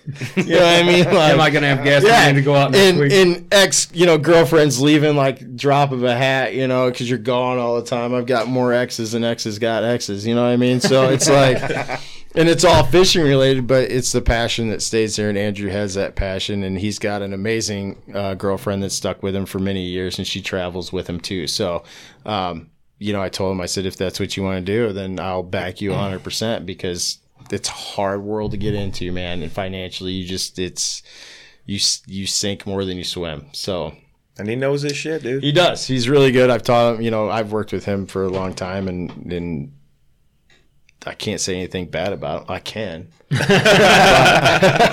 I'm not going to because he's just that great. And he's, we fished yesterday. He ran a trip in the morning, and then he goes, "What are you doing in the afternoon?" I said, "Well, I guess we were gonna have a business meeting and kind of just fish." And it was the two of us, as we don't get to fish together that often, and we went down and just absolutely went. I mean, it was pretty stupid. I mean, it was definitely, you could definitely tell that both of us had an idea what to do, and we just absolutely crushed it. I think we ended up with I don't know how many fish we ended up with. I think I lost count, but we just put Good them day. down. Good day all Yeah, and we were only out there for like 3 hours. We just hammered down on them. 3 hours So- lost counting your fish. Yeah, so I mean, Hey, and when they're on, tis the season though, right? Like Right. they're there now. Granted, if it was January, I would literally say, yeah, we hooked maybe 2, but that was it. We froze our asses off because that's usually what happens. But I don't know. This year January for me was pretty fire in the same. January was good. So December sucked. January was fire, and then it got better as it got later in the year. I would say, Christmas used to be like you could count on Christmas as the start of being good, but it seemed like it didn't hit till like January. I was gonna say this year we did 2 tournaments, and the one actually got canceled right before due to weather, and then the other one that we actually fished, it was so bad. I think there was a total of 13 fish brought in out of 70 guys. Jeez. I mean, it was bad. That was the one where it's just windy. It's like you literally weren't going for the fish. You were just going somewhere that your boat didn't get blown around the river. I've heard of some of the guys that do some big fly fishing guides that below Berrien that do swing trips. They've been canceling due to the wind blow down there. I don't know. I don't guide down there that much because I can't stand the traffic. Yeah, Not that's my the other style. thing. This year, the fair weather fishermen were it was stupid. There was one day I went out there, and I don't think there was a bend in the river that there wasn't 2 to 3 boats. And I'm just like, what in the hell is going on here? That's not for me. We don't deal with that at all. I mean, the good thing about the Wajak is mostly private. Mm-hmm. So we run an operation that we can have that closure. So you got a little bit of, guys that walk in, they can get X far, but we know that once we get past that point, it's you, me, and the fish. So, and we love it. I mean, that's why we don't fish the Joe that much, if at all, because why? We don't need to. I mean, once we get everything in place and we start running upriver and have that float, I mean, hell, we'll be running 9 miles instead of 5, so. Well, all right. Believe it or don't, we are creeping in 2 hours. Crazy, right? Wow. Shit happens fast. Right. So, once again, Ben Mcdonald from On Point Guide Service. So he already threw out his number out there. So get a hold of him. Get a fishing trip scheduled. Thanks for coming on, dude. We appreciate it. We do have openings still for the spring. What about this carp fly fishing? I think that's something we need to get Brent out doing. A little Looks- GoPro it sounds- action. Sounds fun. Not just Brent. Typey. Books are open right now, so just let me know. I'm definitely interested. He'll be getting a call from me this year because I think that's phenomenal, and I've never done it, so I'm all about something new. So Yeah. definitely going to book with you this year. Well, I'll tell you what. I got a couple days coming up that I don't have anything going on, and I kind of took about a week off here coming up just because I just kind of wanted to relax. So, if you guys want to jump in the boat, you Shit. 3, we'll get Andrew, we'll find out his date too because he's got a couple days coming up that we don't have anything. We'd be more than willing to float you guys down and do some steelheading if you guys want to in our style. Put fly rods in your hands. Sounds I'll awesome. tell work to suck it. But yeah, for having me out and doing that, I wouldn't mind repaying the favor. So That'd Cool. be You awesome. you guys want to do that? We'll kind of just all get together and try to figure out a day or a time that works for you guys. And well, there is no time. We're in a day. So yeah, we'll put Andrew to work. We'll just tell him to Man the boat, we're getting the fish. deal with it. So Cool. Man, Yeah, that sounds not like a an great issue. time. Slam some. David, you also, thank you for coming on again. Thanks for having me Always again. nice to have you. All right, Typey, I don't got to say goodbye to you either. I'm not leaving. Just You're not Typey. saying bye. Right. All right, everybody. We'll talk to you next time. Typey, will you hit the stop button on that? You know where the record button's at in the back? Edit the last one. All right, that is a wrap. So next week we're getting Brandon Sarikin here from Boss Shot Shells to talk shotguns and shotgun shells. Right, Typey? Yep. Hopefully we get into all things that go boom. Right. In the meantime, please head over to our official Facebook page. Give that a like. There's all kinds of photos and stuff on there from previous episodes. I don't think we have any photos from this one, but who knows? I might find some in the meantime. Yeah, we'll try and get some this Sunday. Yeah, that's right. So we have a fishing trip planned, so that ought to be fun. As always, all music and artwork is done by the Shane Yoder from PutThemInASong.com and the Root Note Podcast, and all editing is done by me, Brent Ruff. And that's all we got. So until next time, everybody, later. Say bye, Tag Team. Bye-bye.